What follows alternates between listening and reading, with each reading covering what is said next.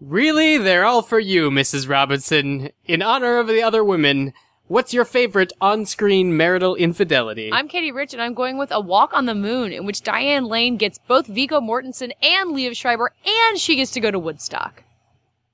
Hey, it's me, Dave with the 7, and I'm going with Dave and Tracy in Election. It starts everyone's life falling apart, but remember the tolerant phase of Reese Witherspoon? It was great. I'm Matt Patches, and I don't have one, because I would never condone this behavior, but if I pretended to have one, I would say Little Children, the scene where Kate Winslet and Patrick Wilson make sweet, sweet love in the laundry room, because there's never been anything sweatier and hotter. And I'm David Ehrlich, and I'm going with Stanley Kubrick's Eyes Wide Shut, because do, Nice. etc. I think it was tolerable phase of Reese Witherspoon, just to Did you say correct tolerant? myself. Yeah, I imagine Before she's she became not a as tolerant. terrible homophobe? Oh, I don't want to talk about any of this. Gentlemen, you can't fight in here. This is the war room. Fine, I can hear you now, Dimitri. Clear and plain and coming through fine. I'm coming through fine too, eh? Good. Then, as you say, we're both coming through fine. Good. Well, it's good that you're fine and I'm fine. I agree with you. It's great to be fine. It's a podcast. Hello and welcome to Fighting in the War Room, episode 20 for Tuesday, April 22nd, 2014. David, I think you have a few things to say to our listeners. Yeah. Well, first I wanted to congratulate, to use Patch's word, the people who went to our website, fightinginthewarroom.com, to comment on our previous episode. I believe it was actually our Transcendence review. Matt Bowers and Alex the Dinosaur and someone named JR, who really got into a nice discussion there. And also our weekly routine of giving a shout out to the people who leave us reviews on iTunes. We have one this week that also pertains to our Transcendence episode, which I will point out for all of you listening, I did not participate in. It is by Jeffersonian000, and he says, after giving us 5 stars, mind you, which is really all that matters at the end of the day, I love the podcast. Just wanted to get that out first because I'm going to flip a table and blow up all over the Transcendence podcast. And he spoils a lot. And then yada, yada, yada. Still a big fan, but sometimes you guys sound like ignorant fools. Oh my god, epic. I know epic. that some of you Yeah, do. someone on Twitter said that Katie was right and I was wrong, and that is more often than not the case. I love it when people say that. I will always compliment you on those reviews. I am the crazy one, according to a review on the old podcast thread, so I can live with that. I'm the sexy one. Yeah, someone should leave the updated review of who we all are now. And make sure it's 5 stars.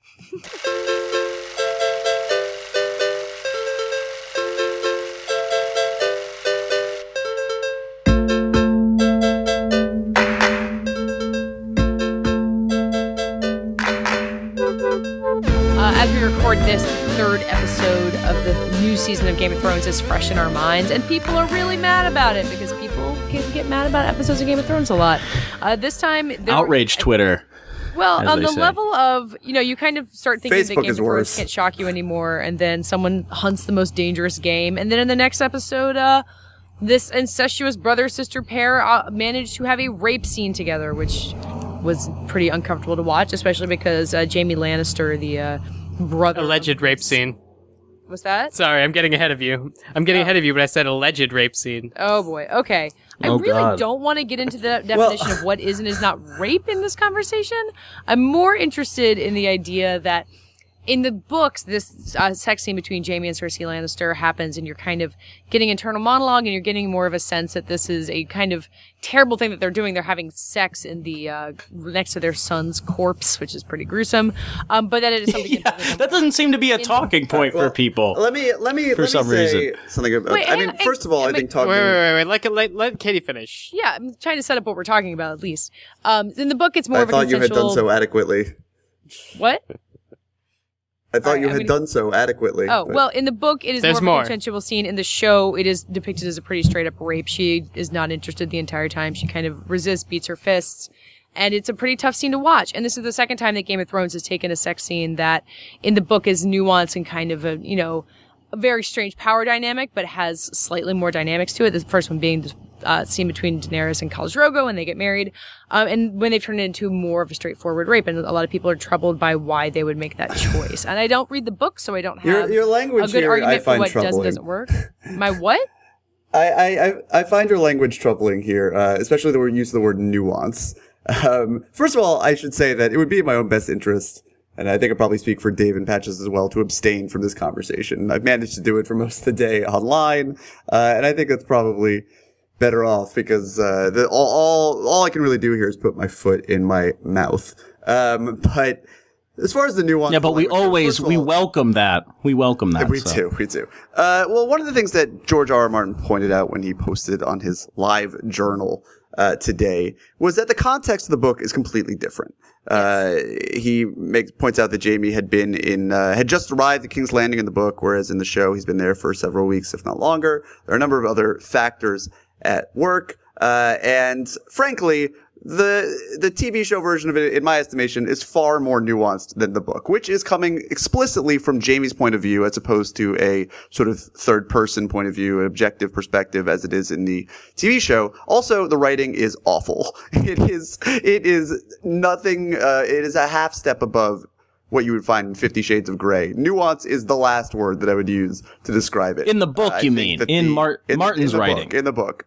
Exactly. I think that the dynamic is far more interesting in the television show, but I'm not really interested in whether or not I find it more interesting. What I have found is my overall response, and I think this can be safe enough, is that people seem to have a lot of fun inflexibly projecting their morality onto a world where justice is meted out by people fighting to the death, and where dragons are also a thing. And where we have a couple, an incestuous couple, who are one of them was the queen of the country and her brother, and they are standing beside the grave of their inbred son, who is now dead, was the king, and they're having sex. I mean, it's like, it's so mind-boggling to me that people would project their real world values onto this scene, which exists in such a unique and heightened universe that it seems to be very much on its own terms. I think that people are relating to Jaime and Cersei's relationship a little bit too closely and sort of doing it at the expense of context and everything that the world has taught us about how it operates. And doesn't the show allow you?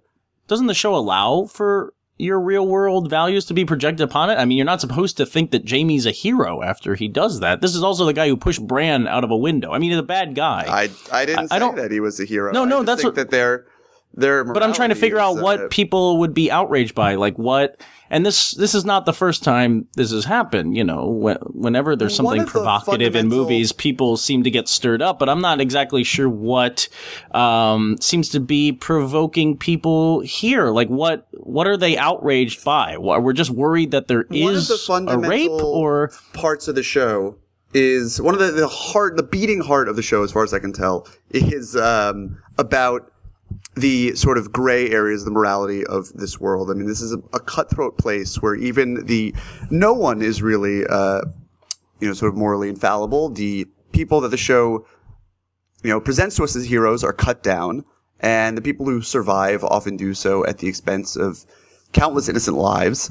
And that's the universe the show is. I mean, I think that its main theme is really how morality is not necessarily black and white, and how we saw in this very episode with the Hound and Arya's subplot how good is a relative virtue. And I think people are very bad at reading drama, and I also think that any conversation, and hopefully this will get us a little bit more on track, about it's especially of this nature, that's looking at how it deviates from the book in a different medium entirely, is missing the point. Because this is not a book. It doesn't operate like a book. And frankly, I think the decisions that they've made in regards to sexuality in the television show and orienting it from the male gaze as a window into sort of the power dynamics in Westeros as they're slowly shifting. I mean, it's important that we haven't seen the Khaleesi naked since season 1, when she was in a subservient relationship first with Khal Drogo, and then we saw her nipples briefly when she was attempting to seduce somebody in season 3. Anyway, David runs the Mr. Skin page for Game of Thrones, so he's pretty sure of all these instances. I just rewatched the entire series, and that was something that jumped out at me. But anyway, so that's my take on it. It sure did.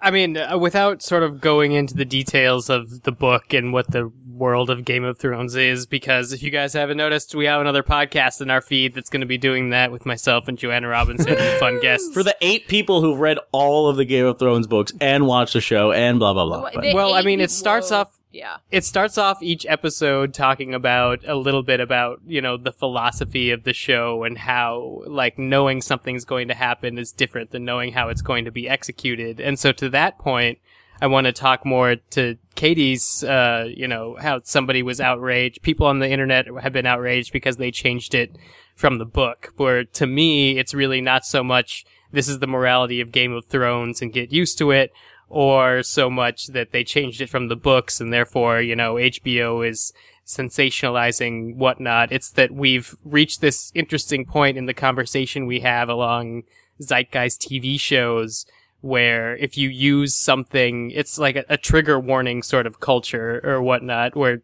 if you use something in a narrative way, like rape, you also take on everybody's natural opinions to that Depiction does not equal endorsement. Well, but I think there's an argument. Did we learn nothing from Wolf of Wall Street? I think there's... I mean, go ahead, Katie. No, you should finish your thought, Dave. Well, I mean, I just think that it got to be really tough for the people on the other side who are trying to bring these very complex stories to light in a very brief amount of time, relatively. And we know have seen the director give an interview with Alan Sepinwall where he felt that it, you know, started off forceful and became consensual. And so just because he failed at doing that doesn't mean that the fiction doesn't exist for the characters, not necessarily for us to have a conversation about using rape as a narrative device. And it's weird? understandable Is it how weird? that's a troubling phrase to say it became consensual. I think that was probably not the ideal really phrasing. Yeah, but I mean, that's David, also you just could like never put your journalism. foot more in the mouth than he did. Probably when that he said that. Is it weird that Is it weird that the whole like the whole rape moment in that episode didn't really faze me. It seemed to fit within the context and this kind of tapestry that Game of Thrones is weaving here.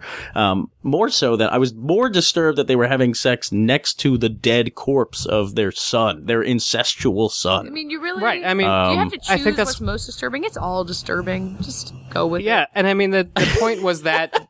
The point was to communicate how disturbing it was in the interaction between these two characters and what they do when they choose something like rape, even if, you know, these characters were building to it and the scene was building to it. They also take on everybody's, you know, real life responses to rape because this is a story and not like something that actually happened. What I think And you're there's talking also about, the idea that Dave, what I think you're talking about with your, you know, saying the trigger warning culture and talking about narrative devices is that rape can often be used as a really lazy narrative device, whereas people saying like, what is the worst possible thing that can happen to this female character? And it's always rape. It's such a, like a hoary trope that's used to, you know, depict some kind of trauma inflicted on a female character. And I mean, I haven't watched anything past. Has that happened in recent? Has that happened in recent memory? Oh, I I'm know sure that's it something has. that people bring up a lot. It's something that happens I bet we're to just the hero's watching better girlfriend a movies. lot. I mean, It seems to be happening a lot in video games, if I recall. it happened in recent memory. Kick-Ass 2 last summer. I think what Katie's that's saying true, is that's true. That spot. was last- I think what Katie's saying is spot on. Well, and it but does. at the It's same not time, relevant to Game of Thrones, is what I was trying to finish. I haven't seen it past this episode, but that does not seem to be how they're using this device, which kind of indicates the level to which we can understand these characters on Game of Thrones. So I think it's that's a problem, but I don't think that's what's happening here. I'm trying Right. not to come down on either side in terms of the characters because we'll save that for our podcast about the characters. But what I'm saying is that I think what's happening is people are sort of making this about the issue, which is fine, except when you have things like a Time magazine blog that starts, you know, reading in and being like, something can't become consensual, and that implies that, you know, these actors have these views on male-female relationships, and that just becomes attributing beyond the art form, which I think goes a little bit beyond It's so it. dangerous. It becomes about condemning the actors, the writers when the show does absolutely nothing to suggest that it's condoning Jaime's behavior. We know nothing until this point about what Cersei's reprisal will be, how she feels about it. The show in no way has valorized Jaime at all in the previous few years. It made him seem a little bit more conventionally good over the previous few seasons, and this sort of turns over the apple cart in an interesting way, but it in no way is saying, pat on the back, good for him for doing this. But people are so quick to equate the depiction of a crime, particularly rape, with an endorsement of that crime. And I think it just makes us all worse viewers as a result. Well, I mean, if you overreact, but I do think that this is the time to have the conversation, and I think that that's a good thing. I think it's just make sure that you get your yelling out on your Tumblr blog where no one sees it, and treat your friends with respect. But wouldn't the time I agree with all of that. I mean, wouldn't the time to have the conversation be when we know a little bit more about how the story is going to weigh in on the fallout of this? Well, that's the beauty. That's the beauty of television. Jaime's been swinging like a pendulum since the beginning of the show. He's been an awful person, and then he seems to have redeemed himself in the end of the third season and into the fourth. And then suddenly he swings back the other direction when he's lost his arm and his dad hates him, and all of a sudden he rapes his sister that he says he's in love with. I mean, it's just we need to see the pendulum swing back or swing even further in the other direction. I mean, there's no time for fallout anymore. The conversation is so immediate. I mean, I guess that's our problem too. We're having it, but it's not a bad thing to have the conversation be immediate. You still have what you've seen. You have a week to process it. That's kind of. But like Game of Thrones and cable television is functioning like a longer narrative. It's functioning like a film. It's like we're discussing halfway through a movie. We're taking a break and powwowing about. Right. And Katie, this is why I think. I know. I am David. This is why recap culture can be so vile, because everybody is just looking to fill the void with incomplete information, and I don't think it's necessarily helpful, although it could be in theory, but I don't think in execution it's helpful to learning how to properly sort of process an episodic story. The thing I want to say in favor of the people who were upset by this is that the idea of putting more rape into entertainment is not something that I relish, and I'm not saying that the people who write Game of Thrones relish it either, but I do worry about the people making the show relying on that in the way that I was talking about before, in a hackier way, and kind of a way to up the stakes by making it. Does it seem hacky to you? Does this come off as hacky? Because I mean, Jaime and Saoirse's relationship is all about sexuality. I mean, they're so violent to each other. Not Cersei. Cersei, sorry. Saoirse is a different person. Saoirse Ronan. No, I mean, I can't keep track of the names of Game of Thrones, and I will admit that. Well, like we keep saying, like we haven't seen what happens next, and unlike Dave, I don't know what happens next, and so yeah, I'm not going to say that this was a horrible, egregious misstep, but I want to just raise one little eyebrow when I see something that was written in one way already turn into a different narrative and involving rape in it. It's not something that we necessarily need more of, and I want Game of Thrones to continue proving that it has other ideas and other tricks up its sleeve, which it usually does. It is a double-edged sword, because at the same time, while I agree that rape is a terrible thing to visualize to an empty ending, if you can't sort of justify it in your story, it really is the worst kind of laziness. But at the same time, I think it's incredibly dangerous to say that, or to even imply that you want to take something that occurs tragically too often in the real world and simply eliminate it from our entertainment, because that's and rape is this is not a pleasant fact, but it is a currency in the world of Game of Thrones to an extent. I mean, it's not a consensual one, although sex is treated in a way that is certainly, I think, people in this day and age, at least in the Western world and or the civilized world, would find barbaric. Not to imply the Eastern world isn't civilized. That's an unexpected way of putting my foot in my mouth. Anyway, but I think that, I agree that it's always worth investigating, in certain parameters and with respect to the understanding that depiction is not endorsement. But at the same time, there is a danger in simply saying that this is something that we can't put on television, because there should be nothing. I'm in no way suggesting censorship. Dave, take us out. I guess speaking as somebody who knows what is going to happen in the future, and will be discussing it on a future podcast in this feed that you've probably been accidentally getting, I apologize if you don't want it. But I think that we'll learn that this was a good place to have the conversation, because I think this show is going to be able to sustain the consequences of what it accidentally did. Which is something Game of to be Thrones continued. is very good at doing in general, which is why I have faith in it. Yeah. Yay. A good conversation about... Oh, God. Nope. Right at the end. Nope.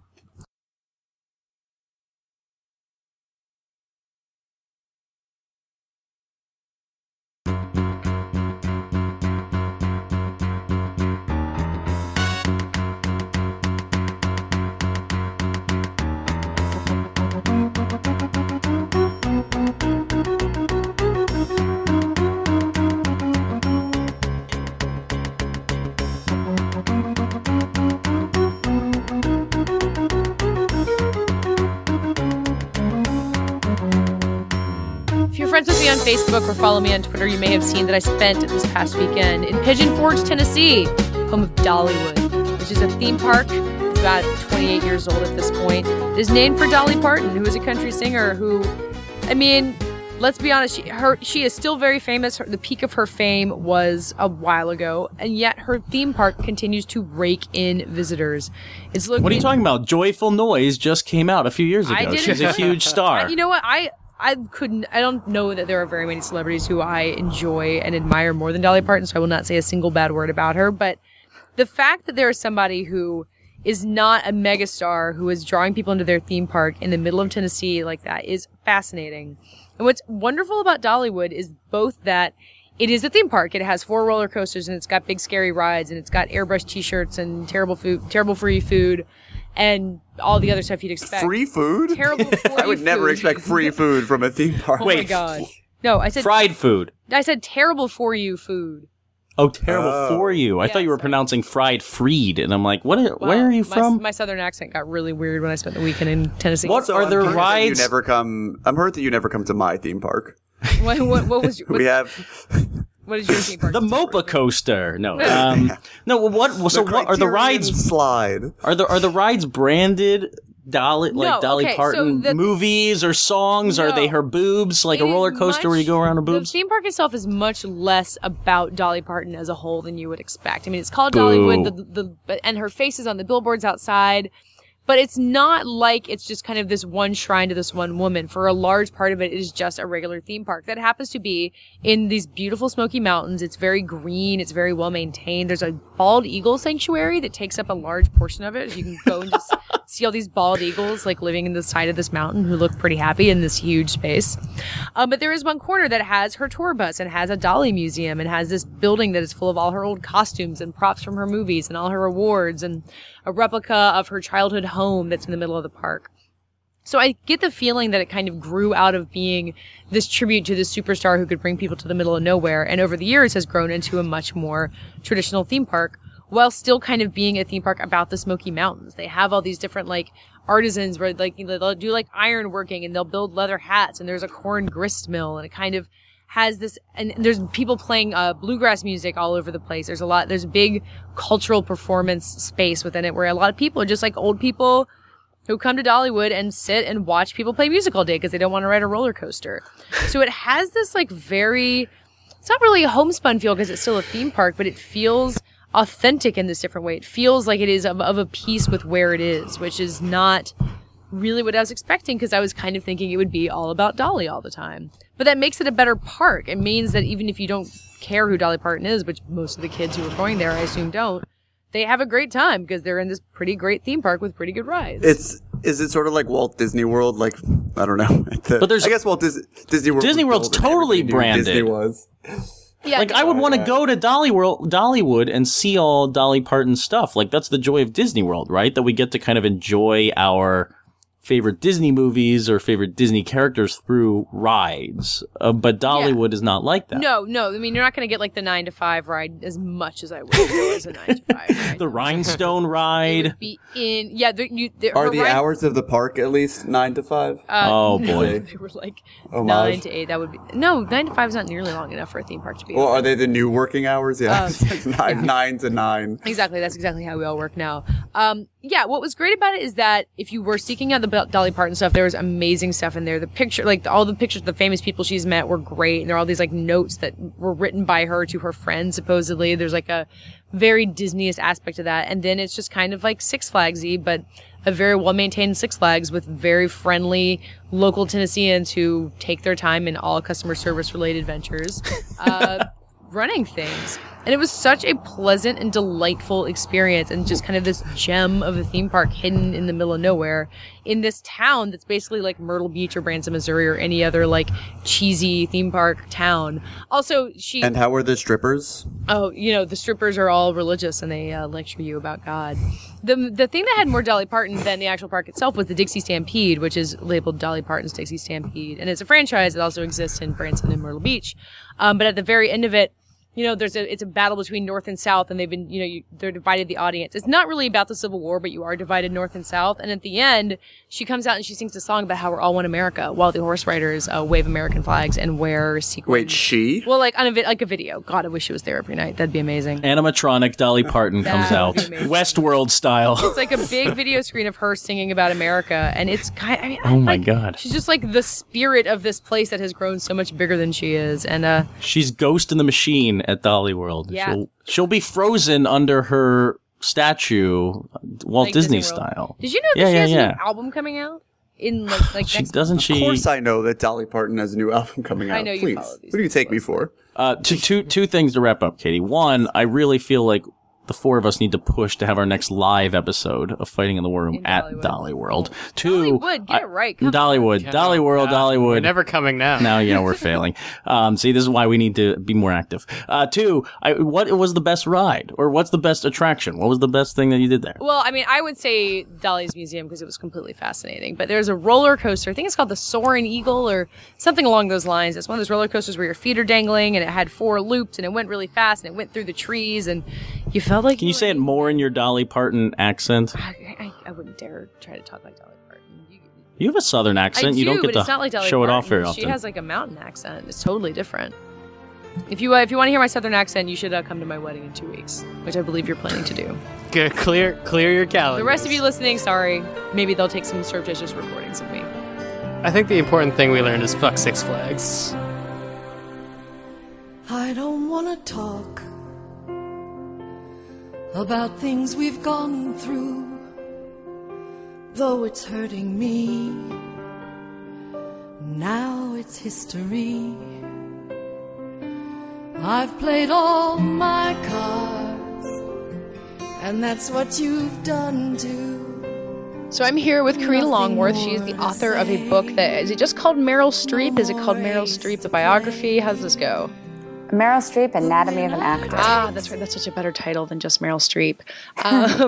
It is a book that looks at 10 films of Meryl Streep's as kind of a method of assessing her career. And then in what I don't know if that was a twist from the format of this series that's published by Phaidon or if it's something that you came up with, kind of has a feminist read on what her career was. And it seems to me that the assignment was that you kind of were just going to look at her via 10 films and then you kind of came along the feminism angle as it happened. Was that...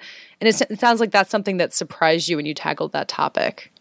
Yeah, it definitely was not part of the original sort of commission. And in fact, like, I'm not totally sure that the people who edited the book really understood what I was doing. Because the way that those books work is that they are commissioned by the French office, the Cahiers de Cinema people, and they don't have a native English speaker in the bunch. And so half the time I wasn't really sure if they really understood my book. So do you feel like you kind of got away with something by doing that? Yeah. It's, I mean, like, I wrote this previous book about Al Pacino, and I went through this whole process of writing it over like 8 months and all of this editing. And it wasn't until the book was about to come out that somebody was like, we think it's actually kind of weird that you devoted an entire chapter to Jack and Jill and never mentioned Carlito's Way. And I was like, oh, yeah, you probably should have asked me about that maybe 8 months ago. So you get the freedom to hang yourself with, but in this case, you actually kind of got some good stuff out of that. Yeah. But, I definitely, like, I never would have thought that I would have written a book about a Hollywood actress being a secret feminist. Yeah. But that was the thing that really just popped out at me when I started doing the research about Meryl Streep. Well, there are so many ways that I learned kind of when I was taking film classes in college that there, people will try to apply sociology or feminism or something to films and a lot of times get it wrong and kind of like criticize a movie for, or even looking at something like Wolf of Wall Street recently, like not having good female characters as being kind of like critiquing it on a feminist level. And it's kind of hard to marry those things with actual film criticism. And I'm wondering if you had read kind of those weird versions of that and really had to find your own way to get feminist film critique right when it can be done so incorrectly. Well, I guess I had sort of two different types of experiences. I had the experience of being in graduate school and reading people like Laura Mulvey, who I am able to appreciate are important and did groundbreaking work, but often sort of come off as being scolding. And they seem to sort of take ironically, since she wrote an article called Visual Pleasure in Narrative Cinema, but they seem to kind of take the fun out of it. Mm-hmm. And then you have this sort of modern day, like Jezebel, let's be angry about everything on the internet stuff. Yep. Just sort of like this outrage culture of just trying to find reasons to be mad about stuff. And it's really easy to be mad about things in that sort of fake way on feminist terms. Yeah. And just like holding every film up to the Bechdel test and just things like that. And what interested me about this pattern I saw in Meryl Streep's career is that most of the time, she wasn't standing out there and championing herself as a feminist. In fact, she was shying away from doing that quite a bit. But she was enacting feminism in her choice of movies and what she brought to it that was more than acting, or was sort of the richest version of what you can get away with as an actress and a movie star. Yeah, what she does, I think the first of her roles that you write about, or at least one of the early ones, is The Deer Hunter, kind of her taking this role to be close to her boyfriend at the time, and then taking this part that really isn't anything and making something out of it. And I feel like that I see that happen once in a while with actresses kind of, in a nothing role being able to run away with it. But she was able to do that and then build an entire career off of that. And I wonder if she inspired other people to kind of take that route of it, or if even people realized that was what she was doing at the time until a retrospective look like yours comes along and says, oh yeah, she was really building a foundation for this career that was going to come. I was really surprised in reading things that had been written over the course of time, just, things like contemporary to the movies themselves, that people weren't really talking about this idea of her being sort of a female champion, or a groundbreaker, or doing something differently. It just wasn't there. And that's why I felt really compelled to put it in there in my analysis of her career. I think that over the past few years, she's sort of come out as a feminist in a way, and doing things like the presentation she made at the National Board of Review, where she used this opportunity of presenting an award to Emma Thompson to basically like reveal Walt Disney's horrible sexist past. That was amazing. So amazing. Yeah. But it's still just like not something that people they don't really put all the pieces together, I think. Yeah. I mean, do you think there's anyone, you compared her to kind of Jane Fonda and early in her career and how she really avoided being seen as political like Jane Fonda, but is there anyone who you can think of who's done anything similar on that level, like bringing that kind of feminist approach to things without getting that Jane Fonda brush of being too out there and being too radical to be in movies? I think that you can do after the fact readings of various actresses' careers, and certainly like people like Barbara Stanwyck or Joan Crawford have been embraced, maybe first as gay icons and then as sort of champions of strong women on screen by women themselves. But I think that the only role model that somebody like Meryl Streep had when she was in her late 20s, in the late 70s, of somebody who was identifying themselves as a feminist in Hollywood was somebody like Jane Fonda.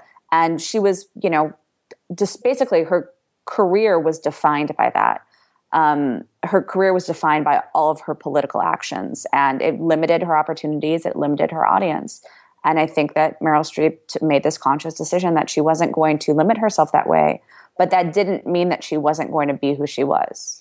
When you go back and you see someone who's this smart about her career and obviously this talented, and then you watch something that isn't really a good movie, like you write about The Iron Lady, which is important in her career, but not a good movie, does it just drive you crazy that she still manages to like skid into something terrible? I don't know how you felt about August Osage County, but that was, again, not something that went over as well. Terrible. It's a lot of shouting. Yeah, it's a lot of shouting. It's a lot of actors who are desperately in need of direction and not getting any. Yeah. So does it drive you crazy to watch that happen?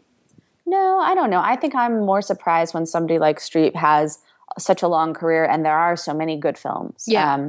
Especially for a female performer, and for somebody that has been working for so long over so many phases of her life, sometimes you really are just subject to whatever's available, like whatever movie is available when you are available. And so just the idea that, and like really when you think about it, the idea that any movie ever becomes good, given like all of the factors that go into it. Yeah. Pretty amazing. Especially nowadays where, you know, just the mandates in terms of what Hollywood studios are willing to pay for have become really, really limited. Like there's a very narrow type of film being made. Do you have any other actresses, either of Meryl Streep's age or just some literally, like, you know, over 30, who you're rooting for a similar comeback for, or anyone who you think that's possible for? Oh, I don't know. I still think that Julia Roberts is really interesting. Yeah. I think that she's one of the best movie stars of the past 20 or 30 years. And she hasn't really had a chance to show that recently. It's been a long time. Yeah. I always wonder why Glenn Close hasn't had, like, Albert Nobbs was just such a snorer, and then she just really can't seem to figure out what that route back into things. And she was such a big deal for such a long time, and just now it's like it never even happened. But, you know, she's somebody that kind of found a niche on TV, and she's found a niche on theater.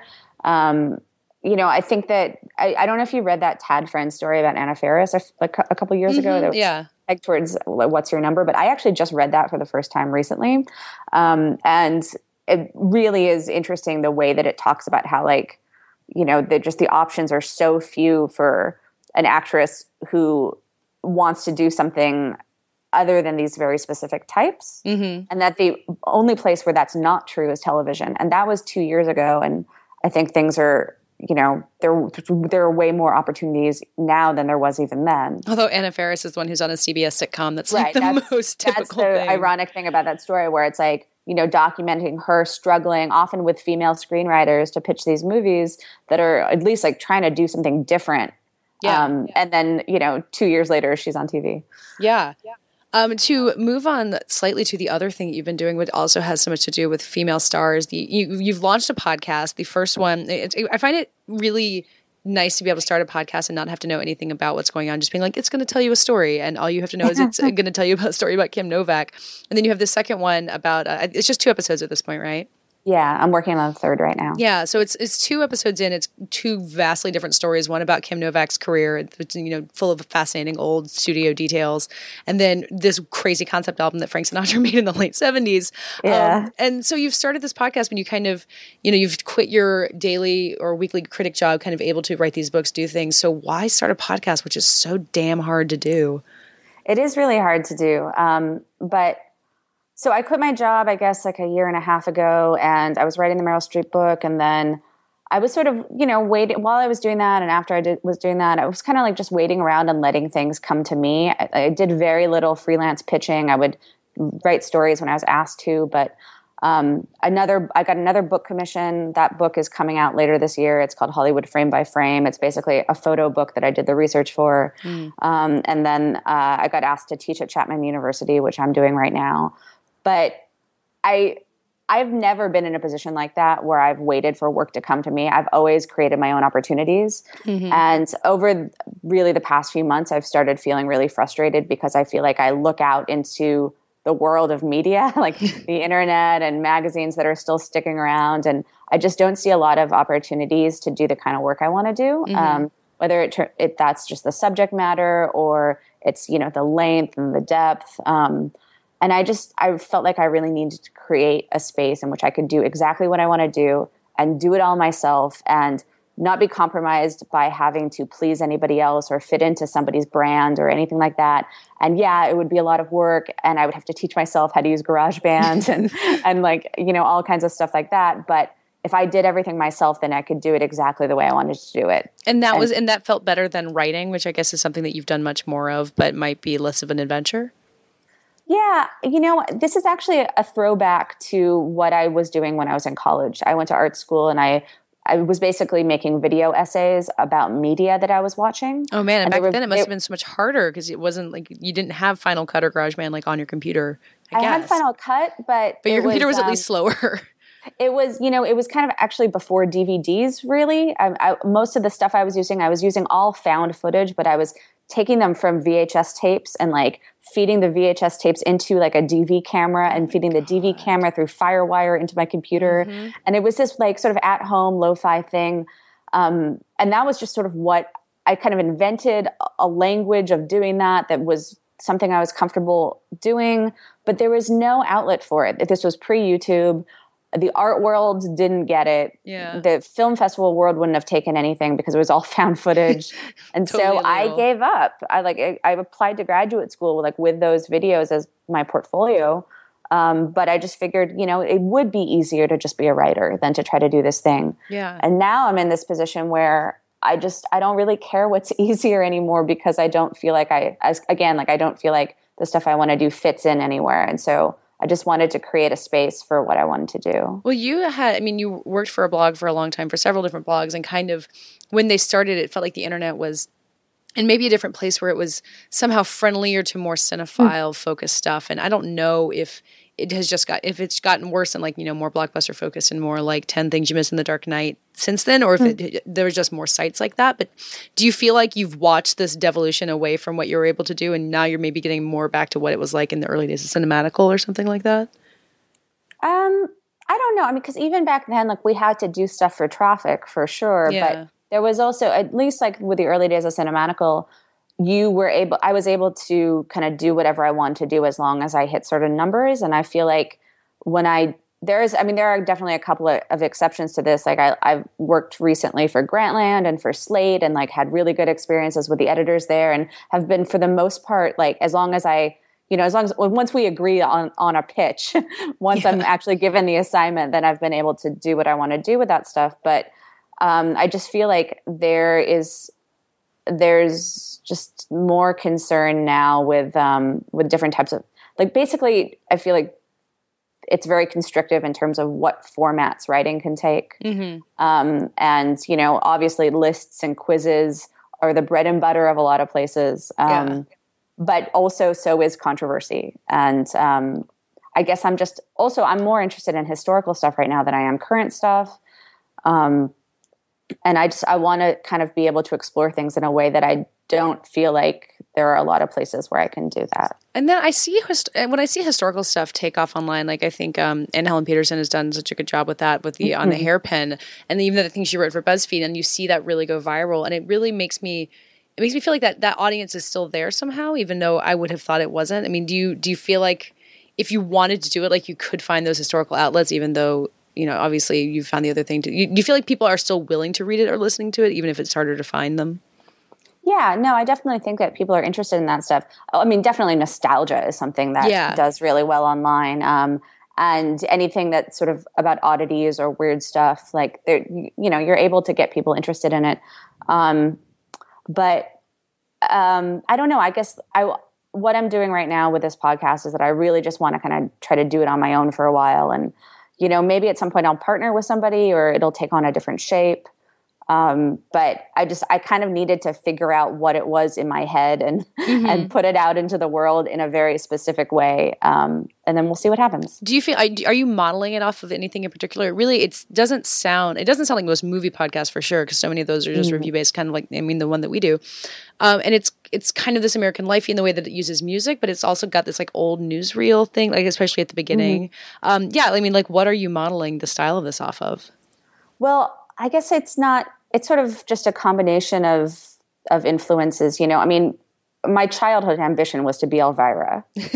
So on some level, like there is like an element of this that is tongue in cheek in the same way that's something like that is. Yeah. But I think that I was just sort of looking for something that I wanted to listen to or that I would want to listen to. And that meant high quality, which the production values are really impressive for something that's, 2 episodes in. Thank you. I think we took a giant leap forward. I say we, it's not really we. It's like my boyfriend like plugged in the microphone, but and he basically let me borrow this mixer that he wasn't using. You're not supposed to say that as a feminist. He's but, not supposed to have had any role in this. Well, no, I went into his office and he had all of this equipment that he wasn't using, and I was like, let me use some of this. And so he carried it upstairs for me and plugged it in. Like a true man. Yeah, but I definitely took a big leap forward from the first episode to the second episode, because the first episode I was literally teaching myself how to use GarageBand as I went along, and I was like speaking directly into like a handheld recorder, like the kind of thing you would use to record an interview with somebody. Yeah. And we had this Skype interview where the sound quality wasn't great because of like the person on the other end wasn't using a microphone. I hope that the same thing doesn't happen here. No, I think I'll be okay. Okay. But I want to try to figure out how to make it the best quality I can without having to pay anybody to help me. Yeah. So, I mean, do you think at some point, like down the road, like, do you imagine yourself like in a radio station doing this on a weekly thing, or is that just not it? Are you not trying to think that far ahead? I don't want to think that far ahead, but I'm open to whatever happens. Yeah. Right now, I'm just having a lot of fun doing it. And when my semester is over, when the class I teach finishes in a few weeks, then I hope to be able to do it at least over the course of the summer, do it weekly. So, and are you just at this point just chasing after like stories that you've heard about for years, like just random things that interest you? Like how are these stories coming to you, and which ones are you deciding to really devote yourself to? I do have a list of stuff that just a list that I've kept for a long time of just things that I'm curious about. Mm-hmm. I think it'll depend week to week. Like sometimes it might be pegged to like a birthday. The next one that I'm doing is pegged to somebody's birthday. So I'll let it be mysterious, but it's the first week of May. If you can think of somebody from old Hollywood who was born in the first week of May. Oh, it'll be really amazing if anybody figures this out. We'll make it a game. That's a pretty obscure figure. We'll have people call in and see if there's anybody who we can come up with. Yeah, but it's like I want to have a recurring feature, which I might launch with episode 4, called The Many Loves of Person X. And like it would basically be like following, this is not the first person I'm going to do, but it would be like following everybody that like Peter Bogdanovich has ever been involved with and how that has had a relationship to the work that they've done. I find that always kind of surprisingly difficult to hunt down, like finding, I did like, a classic internet slideshow about people who have taken each other's dates to the Oscars and finding out who actually dated. It's really, unless they got married, it can be really hard to like sort through all of that murk. So I'd be totally interested to because Peter Bogdanovich has really had a lot of people involved in his life. Yeah. I mean, I think that you'd probably like, maybe you could like list them off, but then like focus on like 2 or 3 for each episode. Yeah. Like one of the people that I'd like to do it on is Howard Hughes, who just I mean, I don't know if I can swear on this podcast, but literally, you can. He literally fucked everyone in Hollywood over the course of like a 30-year period. And so it's like some of those stories are more interesting than others. The one that I kind of want to focus on is Ida Lupino, who I like never knew he was involved with. Until I read this thing on Howard Hughes Jr.'s website, which is literally just a list of every woman that like he's discovered that his dad was involved with. Wow. How is that not just like everywhere on the internet? I had no idea it existed.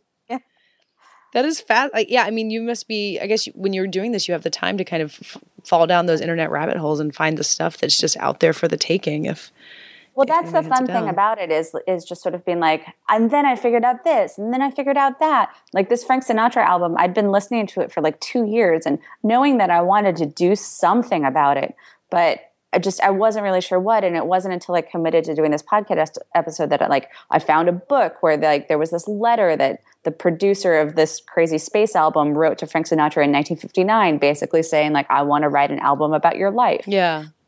Thank you to Karina Longworth. You can find her podcast at youmustrememberthispodcast.com. You can also follow Karina on Twitter at Karina Longworth, which is spelled, I think, exactly how it sounds like that's spelled. The podcasts are fantastic.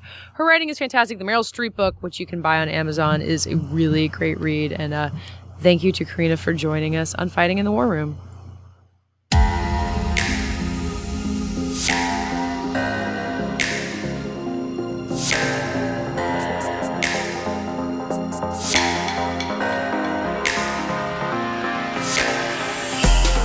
That does it for today's podcast. We'll be back on Friday. Patches is spearheading reviews. What are we reviewing? I think we're going to try and do a Lock/Blue Ruin podcast, but we'll see. Everything is fluctuating. It is a heap of shit this week in terms of major releases with Brick Mansions and Other Woman and Quiet Ones, so we're trying Patches, to go indie here. How's the Quiet Ones? I can't say. I'm under embargo at this moment. But okay, good to know. Listen to Friday's episode for Patches to unload on the Quiet Ones. Unload. That's a good word. That's a good way to put it. Yeah. So in the meantime, tell the people who you are. I am Matt Patches. I write on the internet all over the place, and I try and put it on my Tumblr. It's Tumblr, mattpatches.com, and I'm on Twitter at Mr. Patches. And as we said in the beginning of the podcast, we highly recommend, after you listen to this, or as you're listening, maybe you're streaming it from this website, fightinginthewarroom.com. You can leave comments there, questions, things that we can bring up in future podcasts. Let's start some more conversations there. We had a great time last week on the Transcendence podcast, a lot of insight. So do it again, fightinginthewarroom.com. I'm David Ehrlich. You can find me on Twitter at David Ehrlich and at Criterion Corner. I'm writing these days for The Dissolve and for the AV Club, and you can find all of us together, one big happy family, usually not talking about televised rape, on Fighting in the War Room on Facebook. I have some great developments to both my previous plugs. Patches, at that website you were talking about, it's now been split into show-specific pages. So if you go to fightinginthewarroom.com/say got spoilers, you'll get our Game of Thrones spoiler show. It's released once a week with me, Dave Gonzalez. I spelled that first part, DA17. It's also my Twitter handle. I write about superhero movie news, Latino-Review. And David, our Facebook page is now the first place, the very first place you will be able to access each episode that we put in our feed, which includes the Game of Thrones podcast. Our Tuesday episodes and our Friday review episodes actually end up on Facebook first. So go friend us there. And if you still have Nick Cage impressions or want to figure out why we need your Nick Cage impressions, you should give us a call at 914-410-6450. And I am Katie Rich. You can find me at Vanity Fairs Hollywood or on Twitter at Katie Rich, KATEYRITH. You can also find our entire podcast arguing about Game of Thrones and who knows what else, but mostly Game of Thrones, at FITWR Fitworth. You can also answer this week's lightning round question there, which is, in honor of the other women, what's your favorite on-screen marital infidelity? Thanks for listening, and we'll be back talking to you on Friday.